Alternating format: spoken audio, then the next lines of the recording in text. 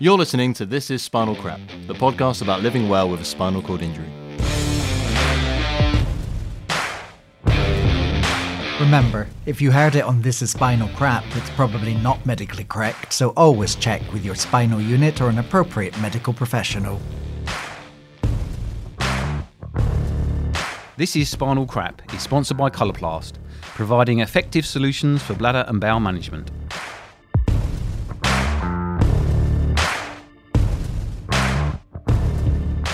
We're back! Hello again from all of us at This Is Spinal Crap. Today in the studio I am joined once again by Ian Mackey. Hello.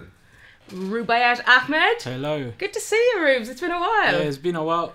We're going to have to find out how you're getting on in just a second. And we have two fabulous guests today. We have Mike Dye. Hello. And Sue Paddison. Hello. Who we are going to learn a little bit more about in just a moment. But first of all, Rubes, where have you been? Been busy.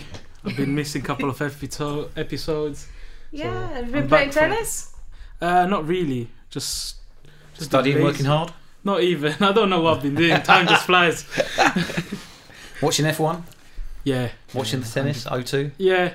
No, I've been busy with the wrong things. And have you been writing your masters No. pieces? Whatever it You meant to is. say yes in case, No, like. I can't lie to the listeners. We have to hold you to account for this because remember we put it all into those boxes. Yeah, what I we're do going to do remember. this year. Yeah. I mean, And if your lecturer's listening to this and you're not doing the work, what's he going to say, you know?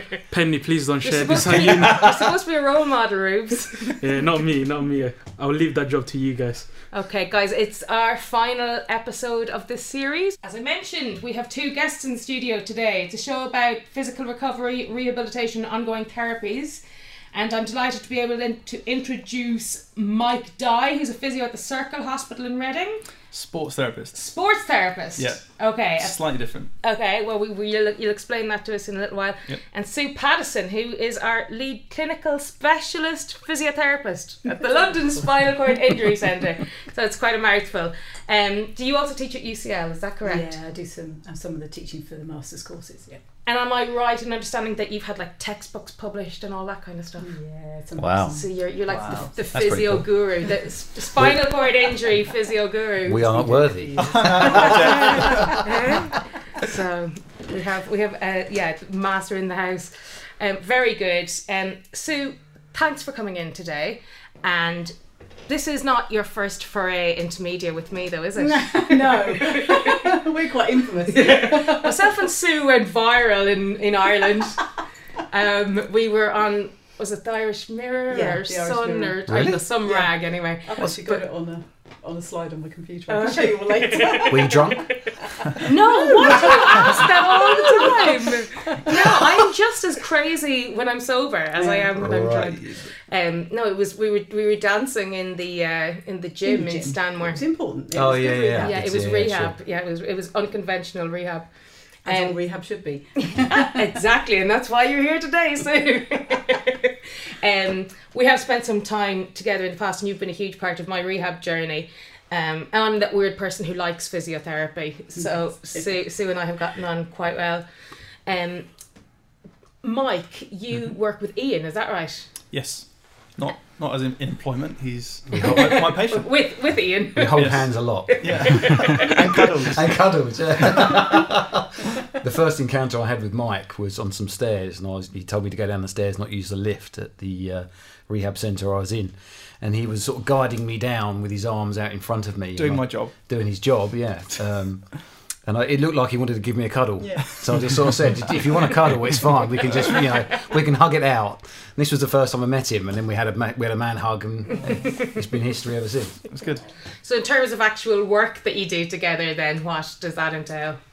So now we're working on building up in strength in the muscles that he has currently working. So upper limb, fine, getting a lot stronger. But as you probably know, and the listeners know on the podcast, is that primarily in his major muscle groups working are in his legs are the quads and hamstrings. Hasn't really got a lot of, has no activation of his glutes, minimal in ankle movement. So And calves. yeah, so because of the biomechanical issues there, a lot of the force going through his legs when walking is through his quads, which were very weak when we first started. So he was getting a lot of knee pain. That was also because I broke both my legs in my accident as well. Yeah. So there was more issues than just my spinal cord injury. Yeah, so we're just working on those sort of like ongoing issues to stop him from feeling these niggles that he's getting from the So, injury. is it safe to say then, Sue, you kind of deal with patients or people from the earlier stages of rehab up until they're kind of integrated back into the community? And then that's pretty much where you kind of work with people from? Am I correct? We are lucky at the London Spinal Injury Centre because we can actually see patients all the way through their journey. So we do see them and follow them up. So we're quite rare that we provide that service. So in most other centres they don't provide that service. So we do see outpatients and we will follow them up. Yeah, as you know. That's like myself. Like you. They can't get rid of me. We do give our patients the opportunity to come back. It's a bit of a long journey for them, and it's not reasonable for them to always want to come back.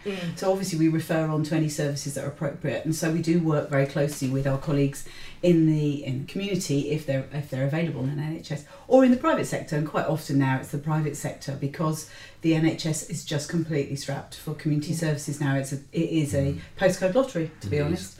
So obviously we love working with any of our colleagues and work together really and try and make plans and treatment plans. So I think we keep a kind of a global holistic review of our patients because we have an insight into all of their issues. Whereas our other colleagues will only know bits of their issues because they've only just got to know that bit of them as they're seeing them as an outpatient. But obviously it depends on the length of the journey. You get to know them for longer and longer, and then they know the patients really well and better than we do.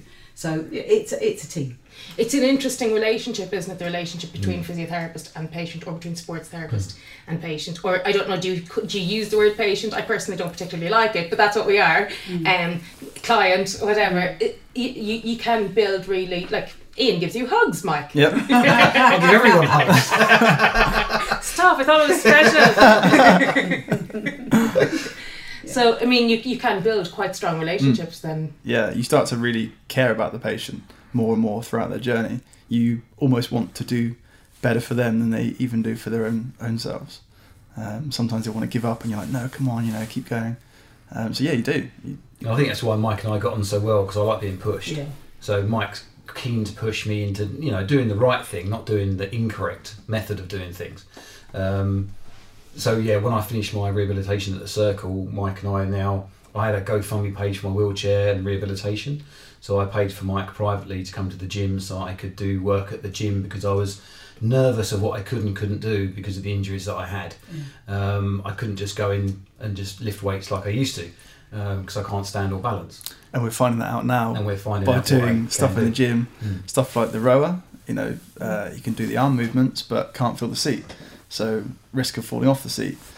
Using cable machines, upper body can do it but can't support lower legs. So have almost stumbled a few times. So we've had to tweak the way we do a strengthening program by using benches, sitting down, getting support, but still getting the stress going through the muscles to get that stimulation to get them stronger. Otherwise, we're not going to improve his function. We've talked many times in this show about how every injury is different. So every person that you work with, I'm sure you have to come up with different ways, to engage them and to different plans for each patient. Sue, I know that you're unconventional. We've mentioned that. What are some of the more kind of weird or wonderful things that you've done with patients to kind of engage them in the process? I think as a team, all the therapists are very innovative that work with our patient groups. And I think we have to, because we're trying to reintegrate you back into your life. We're trying to work out what makes a difference to you. So your idea of what you need to do is maybe different to what Rubes would do. Exactly. It's a very it's down different... to personal sort of experience and personal feeling, isn't it, about the person you're dealing with at the time. And you've got to look at your personalities and also your life and what you need to do for you. And the variability comes in, especially with spasticity. So where patients do have spasticity, even if they have the same level of injury, their presentation of spasticity can be so variable that you're having to work around that to make sure that you're not reinforcing a bad movement and a bad pattern, because then as they get further recovery, you've got to try and undo that. So there are patients that would try and walk at any cost, and there have been years ago, back in Me and Ian looking at you. don't know anyone that did that. But there've been, you know, some places where that's encouraged years ago. Yeah. That's not now, but back in the bad old days, and I've been doing this a long time. So you used to see patients walking quite badly because they were desperate to walk, but in fact they developed contractures, developed all sorts of problems, and then got recovery, and then you had to go through loads of procedures to undo all that tightness, and you know. So you've got to be innovative, and the thing to do is to make patients feel that they've got the control to reach their goals without feeling like they're frustrated that you're holding them back. I think neurophysio had a bad rap years ago, and they used to have a theory about, you know, patients weren't allowed to walk until they were perfect, and I was never one of those conventional therapists. And there was a lady called Sue Edwards who was a real pioneer of this behaviour and this attitude to therapy, which was very much about looking at what really mattered to the patient and making it happen for them without compromising what they needed. I was very much following her ideas when I first started training, and I've kind of carried on. So yeah, I'll do anything really. I mean, we've taken patients to do all sorts of crazy things, and it's really, you know, whatever makes it work for them really. It's about rehabilitation in a real life rather than trying to just put it in a sterile gymnasium setting. It's quite hard to do for everyone. Absolutely, and this brings me to you, Rubes. We haven't seen you in a while, so we don't know how you're getting on. What are you doing rehab-wise now? So I started private physio at Neurokinex. Oh, yeah. I think some people might be familiar with it. So as Sue just mentioned, everyone got different type of rehab that we have to follow. I'm a complete injury, which what science says, from what I understand, Sue can correct me obviously, my chances of walking are not great. So my main focus, it should be my core and my upper body, so that would enable me to live a life where I can rely on my upper body to, I don't know, transfer better, lean forward, and without falling on the floor. And so that's what I need to focus on. But as I said, that's specific to my injury. And so at Neurokinex, we've been working on my hip extensions, back extensions, because I was lying in bed for like 2 months in hospital, and my lower back muscles, which sometimes they engage, sometimes they don't, they're really stiff, and we're trying to get them to engage and like to loosen up. So that's basically what I've been doing. You need to give Mike a call. Are you quite stiff in your hips? Yeah, so because like even at Stanmore, I don't know if that's like a general practice or not, but I didn't get my legs stretched. Like there was no leg stretches or things done to my legs. But Did you stand though, Rubes? You stood? You should stand in frame. Because of my wheelchair issues and stuff, and I had like a bad, like my knee was a bit twisted or something like that. So I didn't do much standing as I would like to do, but it wasn't. It was beyond. Like, it was beyond the physio's control. Okay. Like it was due to other things. Okay. So now we try to stretch it out because it's really, really, really stiff, and when it engages, it helps me so much. Like I can do sit-ups nearly like from flat when it engages, but it's so hard to engage sometimes because I can't feel that bit. I can't feel it, so it's just complicated. I don't know. You guys probably know better how to engage the muscles. Rubes, would it be useful to remind everyone what your level of injury is? Yeah, I think so. I'm a T11, T12, Asia A complete injury. Yeah. So And you don't get spasms, do you? Or you do? see, my spasms are different, so I don't get spasms often, but do get them every now and then. Okay. So it's not like I don't get spasms, but they're not as like frequent as other people's. Yeah. Okay.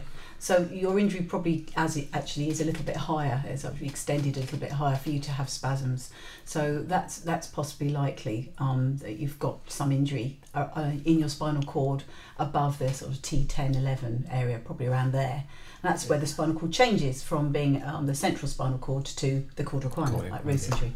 And that sounds like it's probably about there, and that's where you get a bit of a mixed picture.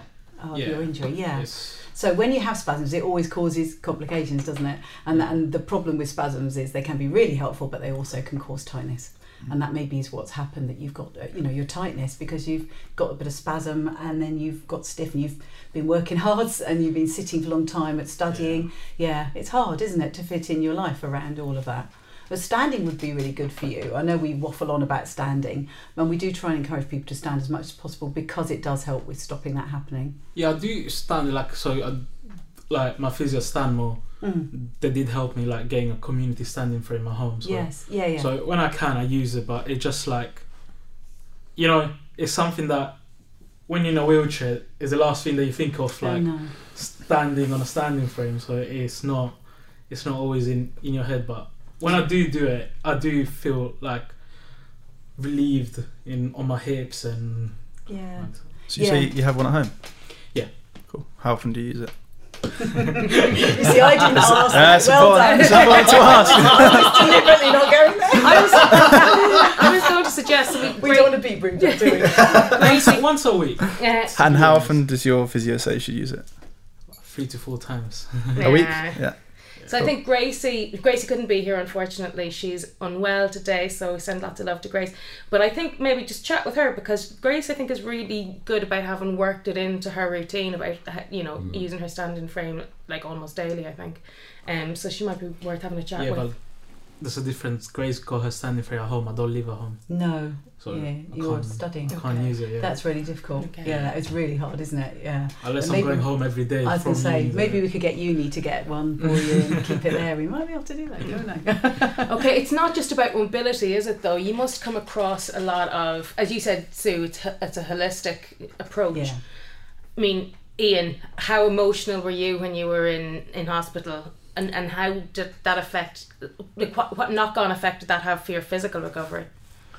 Well, as what we spoke about on the mental health episode, I was horrifically bad when I was at Stanmore. A lot to do with lack of sleep. There was a multitude of things going on, like I said previously.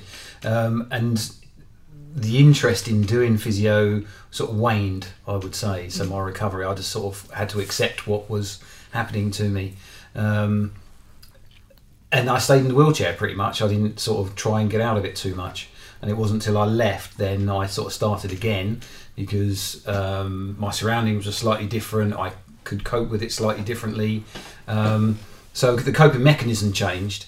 So then I could rehab better, if that makes sense. So I think it's a lot to do with your mental health as well as... Do you see that a lot? Yeah, and it's interesting because we've had this conversation many times. The old system of rehab was to keep patients in a lot longer. So I was around when we used to keep patients in a lot longer, and there were arguments for and against that, and there was a concern that people lost their responsibility of self-control and that they became institutionalized, and rehab times got shorter and shorter and shorter. And I know at Stanmore we're very good at keeping our rehab times quite short.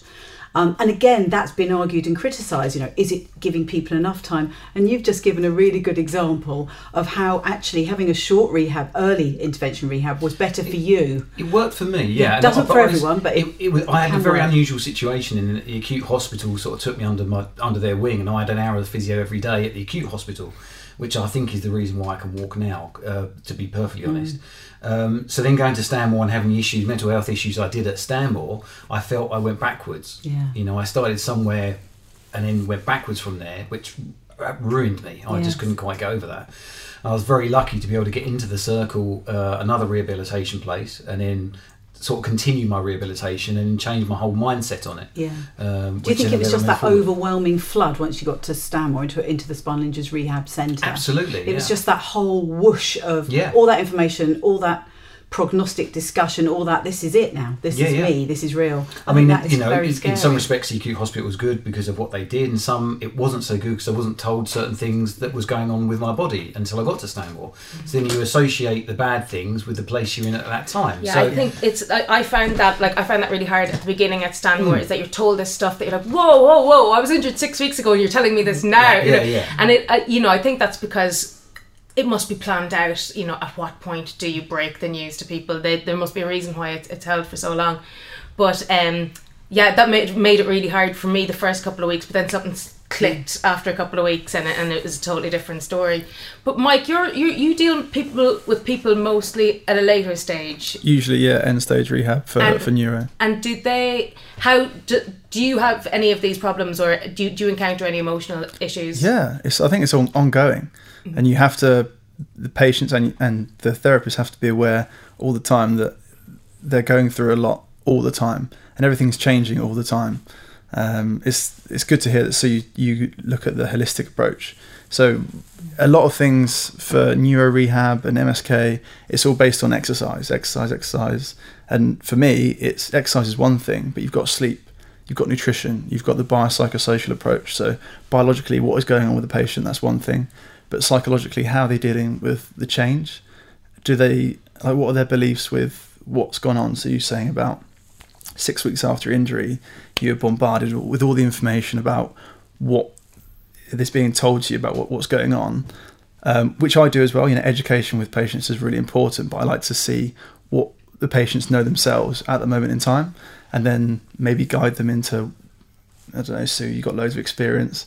When you hear what people think is going on, you've then got the responsibility of maybe educating them into what is more likely going to happen, which is tough. And even at my stage, I could be seeing patients 6 months or 2 years down the line, and sometimes they never really know exactly what's gonna happen. With Rubes being complete, Ian being incomplete, it's more of a question mark for Ian at this stage. But for Rubes, you could still be so much better now.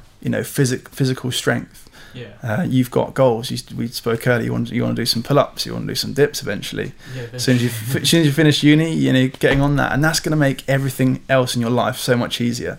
Whether it be bed transfers, daily function, or just wheeling yourself in a wheelchair. You're going to be so much stronger. And so it's a constant, not a battle, but you have to be on the ball all the time to how patients are feeling. So we get that quite a lot. Yeah. So can I ask you about research, because you do a lot of research and bits. I do a bit.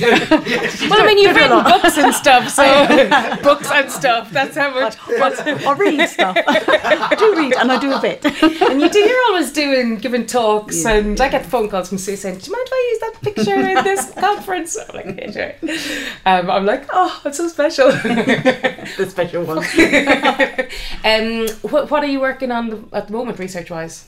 Well, there's lots going on. At the moment, we're still looking at using electrical stimulation in assisting recovery in incomplete, and we're trying to incorporate that with virtual reality. So it's using the unique iCycle bike that was manufactured by the engineering team at UCL, and then using a virtual reality feedback to give you a little bit more input. You've seen it, haven't you? Yeah, we're still looking at that, and we're hoping to go to the next phase on that. Currently, one of my colleagues, Joe, is looking at using some of the shockwave treatment to help with management of spasticity, and I'm keeping an eye on that for him while he's off doing his travels. And we've got Emma's doing some work also on vibration, on tendon vibration to reduce spasticity.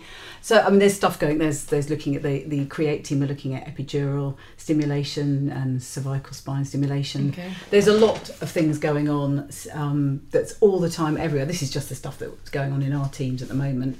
There's a lot of research going on everywhere all the time. It's hard to keep up. That's why I'm always reading. It's hard to keep up with it and see what's happening next. Sorry. No, just a quick question for you. So you just mentioned all this advancement or research, but you mentioned that for incomplete injuries. For some incomplete, do you have what is being done for complete injuries at the moment? Is there any research that's going towards complete injuries? Or?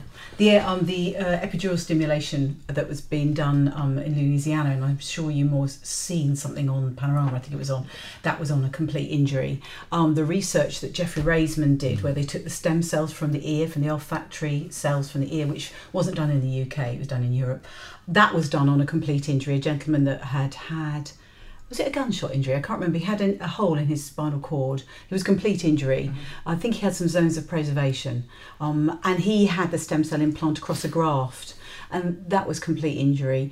A lot of the work, I went to the International Spinal Cord Society conference last year in Sydney. and the work that was presented there was on neck stimulation, cervical stimulation, on old tetraplegic injuries that were complete injuries, and they looked at restoring upper limb function that has been lost for years.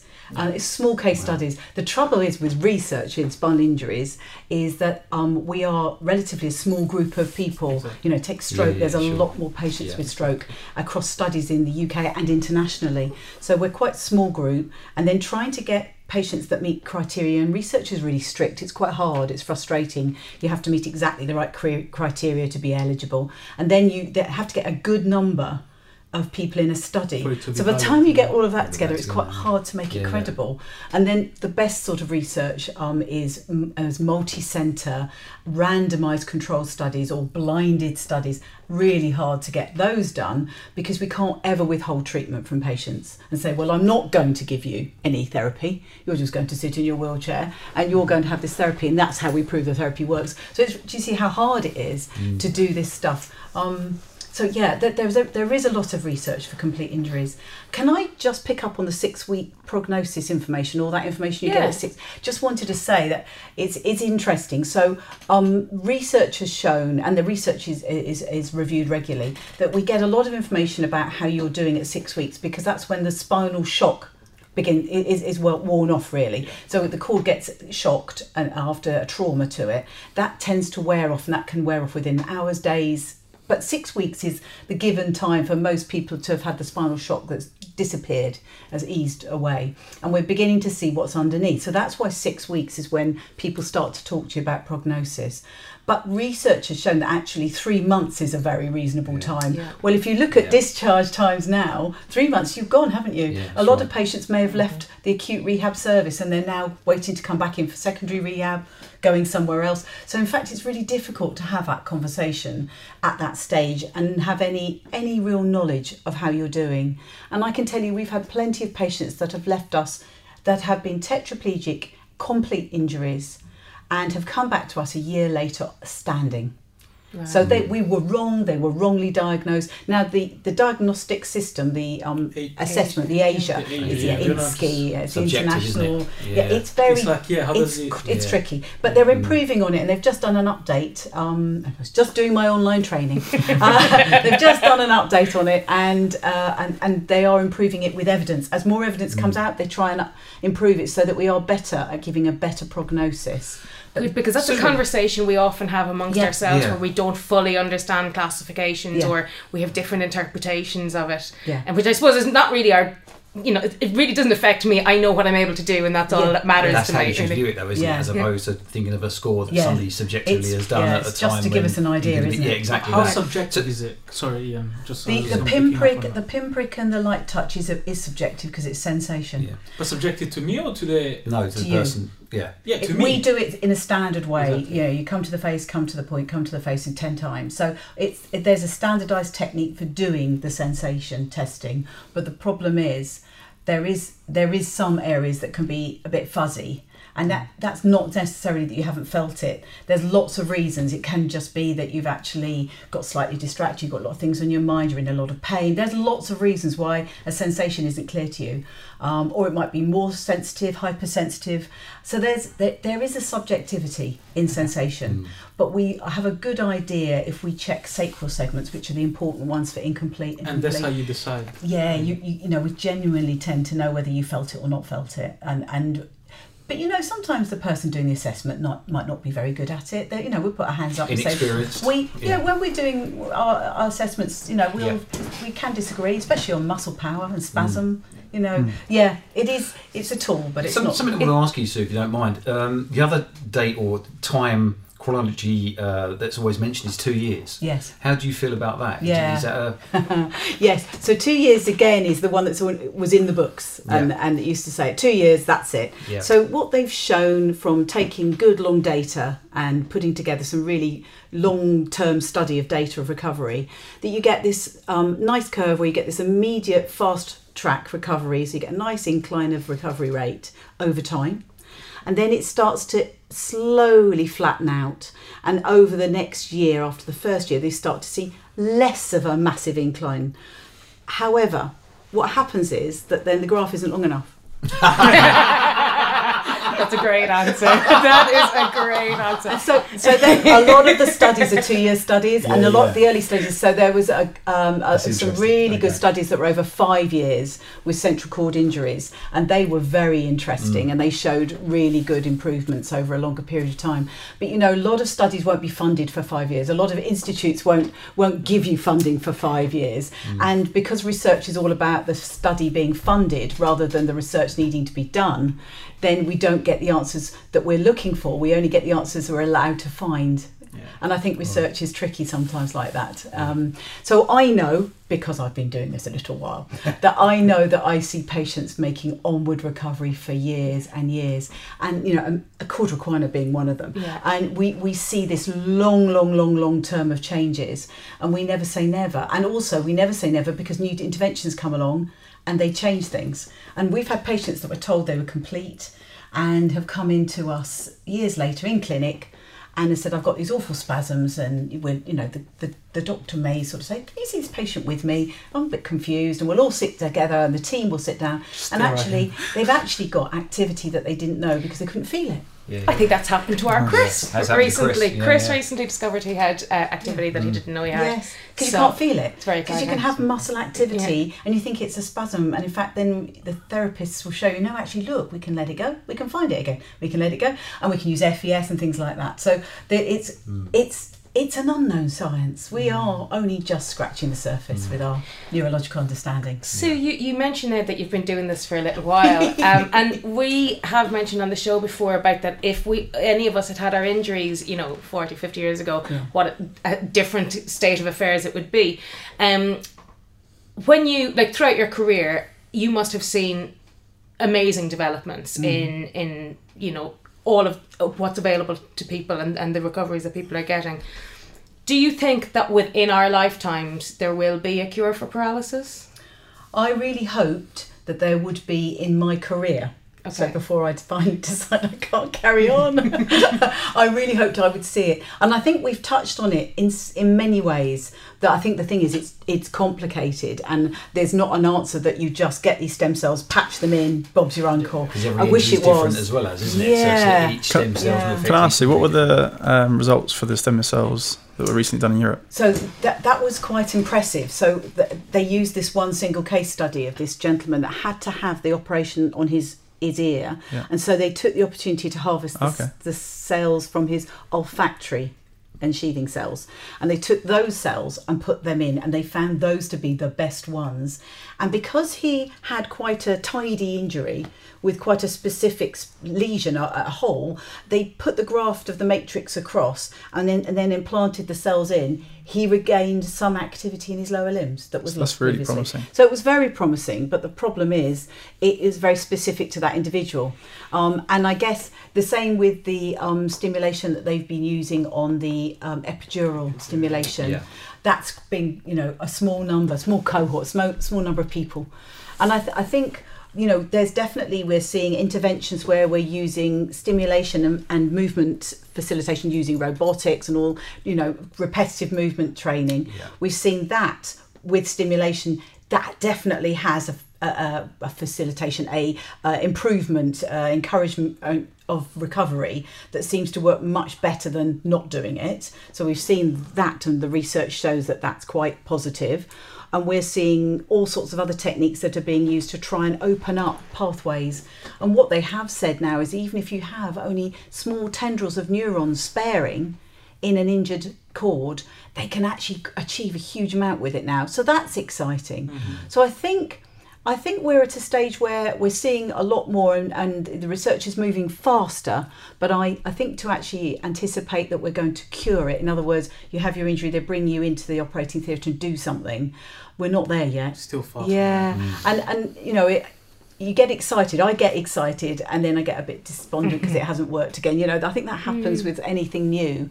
But we are finding more accessible, we see more incomplete injuries, we're seeing more patients recovering for longer with good techniques, good handling, good follow-up. All of that I think helps. Yeah. So as a general rule then, for anybody with any kind of injury, like my understanding is that your rehab is never complete. You can always be a little bit stronger. You can always be, recover a little bit more. I see Mike nodding his head there. That's what you're for, Mike. That's his job, though. While I firmly believe, I was accused actually recently on one of our social media platforms of giving people false hope because I made some comment about research or something. I don't know anything about science. I don't know anything about research, but I think everybody should have some hope. And what can they do to make sure that people that are at their fittest, if and when the time comes that there may be some kind of solution?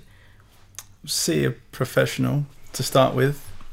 Sue mentioned about, I think it was before the podcast, assessing someone's gait pattern. So if someone's got a poor gait pattern, is that due to a muscle that is working but is weak that we can strengthen up? Or is it due to a muscle that just isn't working? So then how do we get around that? If we took, so there's 5 of us around the table. If, let's say we're a fully functioning human being, we all pick up this table in front of us and we try and carry it outside. We can all do that quite well. We've got like a 20% load between us. If a couple of us decide to just not work anymore, that's 40% shared between 3 of us that we have to really work extra hard. Now, I could then get an injury through lifting the table up. So let's say I'm a muscle, I'm going to be under more load. So I need to get stronger to be able to help everyone else lift the table. If, Ruth and Ian, you just don't want to work anymore, you don't want to pick up the table. Me, Rubes and Sue have got to work harder. So it's really important that we as muscles are as strong as we can be to make this lifting the table much easier. So for you, Ruth, walking, I've only seen you walking around the studio. I've not seen you out on the street. Do you use a stick? Do you use poles? Yeah, the stick. Yeah. Yeah. So it's really important. I assume that you have muscles that aren't working. So you have to, So we have to make sure that the muscles that are working are as strong as they can be, so you don't get these biomechanical overcompensations and pain, like knee pain. And your muscles that are working are going to get more stiff because they're working a lot harder. So it's really important that everything's tailored, especially to you, to make sure your rehab's right. I think the other thing is to be aware of just keeping, we're all the same, every one of us in the population needs to keep fit, but one thing we've started to really realise is how important it is for those of us with impaired mobility need to keep fit, because it increases your possibility of getting secondary problems in later life. So when after the Vietnam War and after the World Wars, patients with a broken back wouldn't have survived very long because the management wasn't effective for infections, etc. And patients got pressure ulcers and got septic. So we now know our patients now live much longer and fulfilled lives, but what we want to do is make sure that they then restore fitness to keep them well, so that they can carry on living a healthier life. So we're very much on this bandwagon at the moment, and I brought them with me especially for us, which is to look at the new scientific guidelines on fitness. And we're all the same. All of us have to follow the guidelines on what we should do to keep fit, and we're all probably very guilty of not doing it, maybe without exception one person in the room who looks very much like he does do his exercises. Some of us don't do them as often as we should do, and I think why are you looking at me, no, Sue? That was me self-reflecting.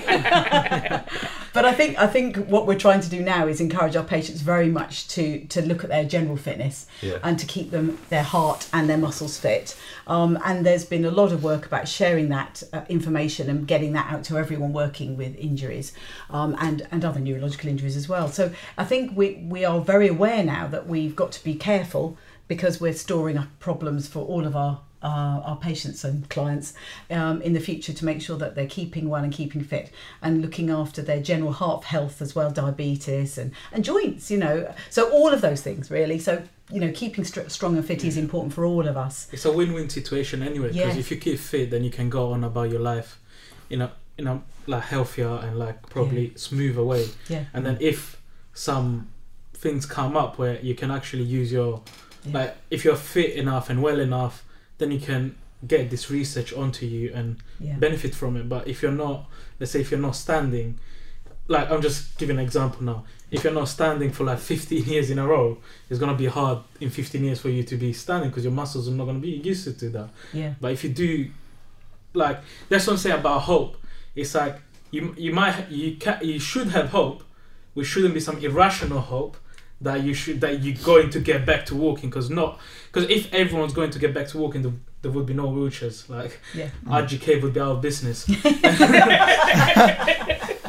But you do need to be hopeful that something's going to come your way. But at the same time, you have to put your own input as well. Yeah. Because if the cure is there, but then you didn't keep yourself well enough, you're not going to be able to use it. Yes, absolutely. I think that's why it's a win-win situation. It's like managing your expectations, though, isn't it? That's the whole thing.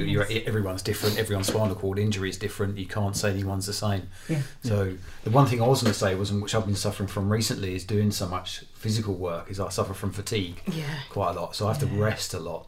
So if I have a heavy day at the gym one day and I'm at work or volunteering, the next day I have to take it very easy. Yeah, I'm really fatigued as well. I don't know if it's correlated to the injury or not, but after the injury, I like even going to classes and doing normal days activities. Yes, it does. It's totally related. Yes, absolutely related. Yeah, absolutely. And you do need to work yourself up to building up that endurance and the ability to manage that. And it is about doing a pacing program to get yourself carefully there. And it's hard when you're sitting, but you're focusing when you're studying, and that's quite hard to do because you've been encouraged to be active while you were doing your rehab, and then you're told to keep still again. And you really you've got to try and do everything, but you've got these periods of study, and it's not good. It's not ideal. At least you're already sitting down, so you don't need to sit at the chair. True, you're there. You're there already. So tell us about these guidelines. So these scientific guidelines for adults with spinal cord injury were published. It was some work that's been done in collaboration with several centres. The Canadian guidelines. The Canadians had been putting together some really useful guidelines for some years, but this is the new version that has been done in collaboration with Loughborough here. Okay. And the Rick Hansen Institute, and I think it's the University of British Columbia. I can just about read that now. Have been involved in putting together, and they've done some really vigorous, good research to actually pull together these guidelines, and they've evaluated it systematically and come together with all the latest information to give you fitness guidelines and cardiometabolic health guidelines. And the fitness guidelines are for you to do twice a week your 20 minutes of moderate exercise, and then on top of that twice a week of 3 sets of strengthening exercises. So those are the ones that they've given as a basic guideline for your fitness.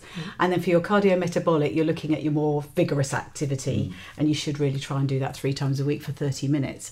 So that's what all of us should do. That's, I think, the general population, but they're saying that would be good for everybody, even if they're not actively walking as much as they would like to be, should still be trying to do something vigorous. So that could be rowing, talked about rowing, and that could be arm cycling, if you couldn't do leg cycling. You're good at the battle ropes, aren't you? Yeah, the ropes. The battle ropes. Any of those. Yes, so any of those activities that are more vigorous, really, and get your heart rate up, really. The hardest thing is for us to work with patients with a higher injury, a cervical injury, because their heart rate doesn't react in the same way, and you all know about this, don't you? Because of the effects on the autonomic nervous system. Yeah, so that's quite tricky, and we have to monitor them more carefully because you can't just check heart rate. It's a bit deceptive. I've got a question actually. So, what are your thoughts on sauna use for those patients? Yes. Now, I haven't got all the evidence on sauna use, but I have heard it's not been recommended for patients with a T6 and above injury. Mm-hmm. What's that? Sauna, the sort of steam rooms. Just anything that increases your core temperature. That just cause AD, isn't it? Yes, it's very likely to cause AD. You can. You're below T6. Right. Yeah, you'd be all right. So it's important the rooms, they might get too hot. Yeah, they would. Oh, yeah, that's right. Only on a wooden stool. You're not allowed to sit on anything with metal, right? Mike said it was fine. That's so true. Can't rule yourself out. You can't touch the earth. But I think it could be very dangerous. Yeah, so because if it's below T6 and you don't have that the issues with your heart rate regulation and your blood pressure, it's really good to get your heart rate up through sauna use, and by getting your core body temperature up, your helping your cardiovascular system, and it also helps to retain muscle mass rather than losing it. It's good, you know. And we're all going to be going to mine next week. Believe me, the dangerous bit is trying to get to the sauna around the swimming pool without slipping. Yeah, or your sports therapist trying to push you in the swimming pool. It's all part of your balance rehab. Exactly. Yeah. Ian, it's good for you. Okay, so guests, have you heard of the Role Models game? I have. I have listened to it on your podcast. You listen to all of them, don't you? During my commute. Mike knows all about it, yeah. You've heard it? I don't know. Oh, you only listened to season 1, did you? No, I listened to the Christmas special. Was it in that? Was it No, in the I don't think it was, was it? Christmas We were all too drunk in the Christmas special to know what we were doing. True story. No, I don't. No, I don't think it was. But anyway, well, you'll get to experience it today. So the game is that I will place you all in a hypothetical situation, and you have to tell me what you would do and what a role model would do. I have. You have. I haven't, yeah. Okay. So by role model, of course, we mean somebody with impeccable moral standards. And by you, we mean we want the whole truth. Nothing but the truth. So, you're a physiotherapist in a spinal unit or a neuro ward. You guys can just go with this, Rubes and Ian, pretend you're physiotherapists for now.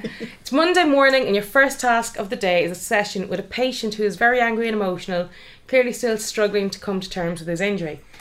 Last week he refused to participate in any of his sessions or to listen to any advice you tried to give him. Today he's just the same, sitting silently and ignoring you. You tried to cajole him by sitting with him and using all the encouraging words you can find, and that's when he turns to you, and you can't believe it, he spits in your face and he shouts at you to leave him alone. What do you do? What does a role model do? So you is what you would like, the inner you. Who are you asking, Sue? Asking everybody. So you mentioned Monday mornings. Yeah.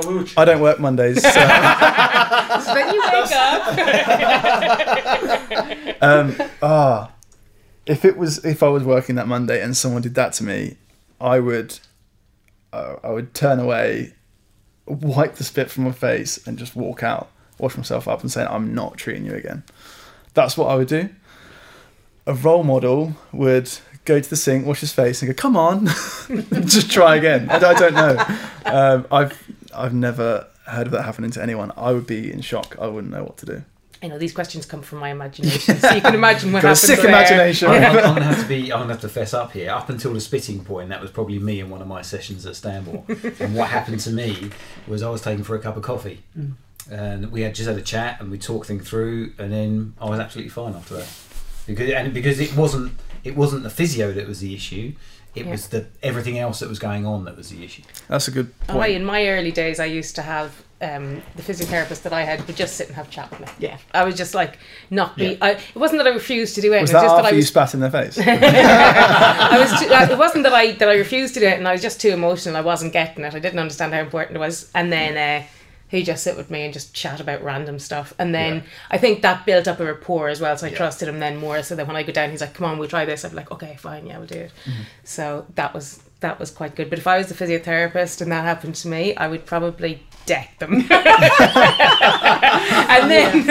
then claim insanity and then say, "It's fine, I always wanted a different career anyway." And I'd go and I'd start a podcast about it. That's only one fell swoop. That's only one movement, isn't it? So me. Well, it sounds like an interview question that I might give to one of our staff when I come for a job. You can have it. It's all yours. What am I letting myself in It's for? like a bit of a scenario question that we do for interviews. Anyone listening? Would I have got the job if I decked them? No. So yeah, I know it is hard. I haven't had someone actually spit in my face, but I've had someone throw something at me years ago from his bed when he was being very, very rude to a nurse. And I went over to say that, that's not appropriate. And I had quite a good relationship with him. And he was in a rage. He was ranting. And he threw something at me then. But, we understand why. It is difficult. The trouble is, when you are actually, working in hospital mode or in work mode, you put on your professional hat with your uniform, and you actually have to stick with it. So you can never ever be who you'd want to be. Breaking character, You isn't it? never ever would break character. And you Apart know, from Mike. by yeah, the way. it might be quite I'm bad at my upsetting. You Mondays. might actually get really upset. Actually, Yeah. you might, sort of turn away in floods of tears. It could be a really bad day for you too. Yeah. Because funny enough, kind of all the staff are human as well. They have lives. But you're quite right. It would have been, let's go for a coffee. You're really upset. I can tell you're really upset. Sorry about this. Let's chat. Are you buying the coffee or? Yes, To be and the fair, the coffee was biscuits. bought for me as well, Coffee and actually, yeah. biscuits. Yeah. No, it's a hard one, isn't it? But your gut feeling would be right. That's it, and walk away, and that would be totally reasonable to walk away and say, I'm going to let you cool down and come back later. Yeah. But I think, my role model would be to say, come on, you're obviously having a really bad time. Let's go and have a chat. Let's go and get something to You eat. just tip him out the chair. Oh, you're so good, Sue. I would Tip them out the chair. I would tip them out of the chair. What would you do, Ruth? Ruth would tip them out the chair. Did you see any examples of anything when you were in Stanmore, you guys? Of people losing There their was temper and one. stuff? I'm not going to say No, much no, about of it, course but not, there but- was one person who got upset. But Yeah, I saw heard it- it. I saw it a lot. I heard it from his point of view, and it was like, actually, the person that he was working with on that occasion was very difficult, and I'd had difficulties with it. So I understand why he got so Yeah. frustrated, but he totally shouldn't have done what he did. But I No. mean, I think it's people are under the kind of pressure you can never imagine, or just It's things. very difficult. You just had a completely life-changing Yeah, situation happen to you. None of us Yeah. could empathise You with can't- that. Yeah. Yeah. You're not going And to it's cope with not that just immediately. about your mobility. Like, people worry about, they might have difficulties then with family. They might have difficulties with job. They might be under financial pressure because of the injury. They might have, not be seeing their family as much as they'd like. They might, whatever. There might be a million different things And that are not that going on to its affect. own, if you take away the injury, Yeah. that on its own, you put someone in hospital for however many weeks, they don't know what's going on outside because they're not really in contact with their family. They're not doing their routine. They're not sleeping very well. They're not eating very well. That can just bring on stress on its own. Yeah. But then on top of that, they have this, like you said, life-changing event, and you don't know where it's going to go. So I think one thing that we always mention to our staff when they come to work with us is to say to them, just stop for a minute and think how you are now, and think about this life-changing situation tomorrow, and how would you put yourself there to try. It's impossible, isn't it, because we don't know how it feels, because we haven't had that event happen to us, and none of us know how each other feels. If one person has an injury, they don't feel the same as another person because of their whole life circumstances. But what we try and do is try and make them stop and think, if this was you tomorrow, how would you feel? Because it's that shock. Quite often with these injuries, they're very instantaneous. They're quite not all of them are traumatic, but even the pathologies can be fast. So you can be walking and then not, and it can be that quick. So it's really big traumatic changes, isn't it? Yeah. Let's put a downer on your game, hasn't it? Okay, and on that note.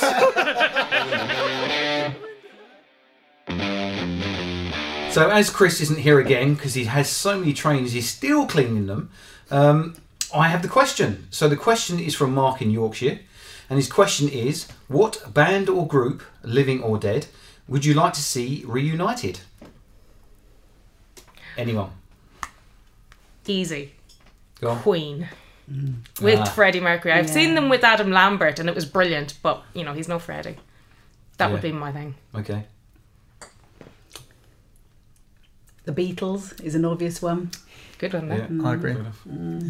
Nirvana. I was just about to say Nirvana. For me, it's got to be Nirvana. Really, Yeah. I wouldn't have thought that you were a Nirvana person, Rubes.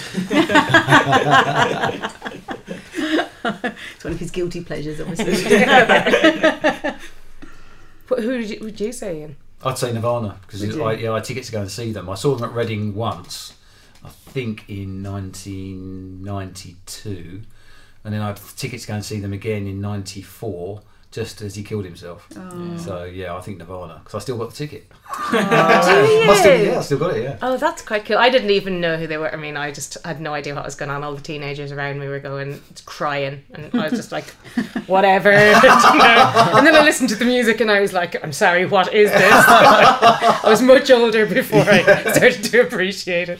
How about you, Mike? I was going to agree with Sue and say the Beatles, but are Stereophonics still going? Stereophonics They are, just yeah. released another album. Oh, perfect. I'm missing out on that then. They just My dreams come true! Yeah. They were playing in Amsterdam a couple of weeks ago. Like friends at it, so I they think must that might be. be at Reading this year, actually. So Sweet. That's Rage Against the Machine just reformed. They're going to be at Reading. So. Nice.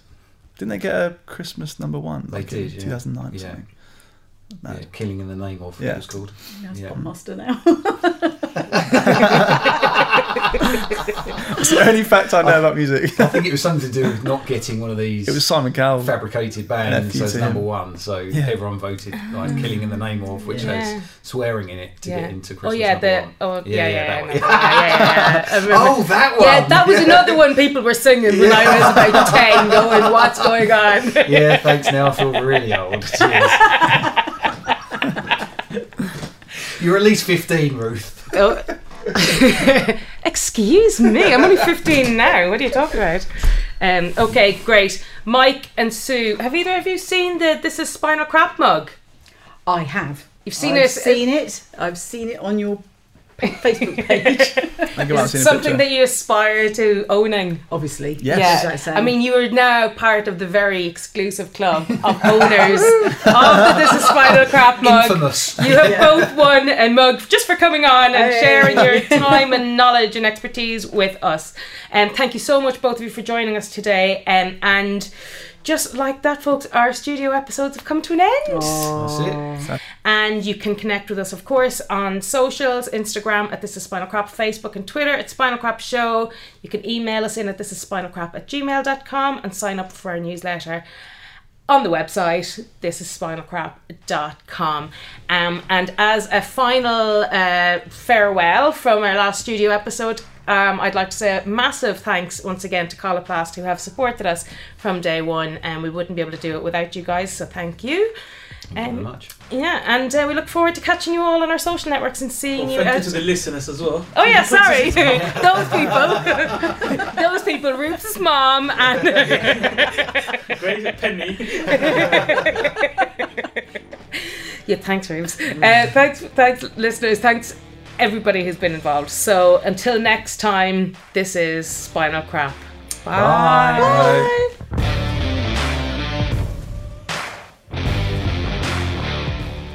Thanks for listening to This Is Spinal Crap, and thank you to our sponsors Coloplast. If you like this week's show, please be sure to subscribe and follow us on social media.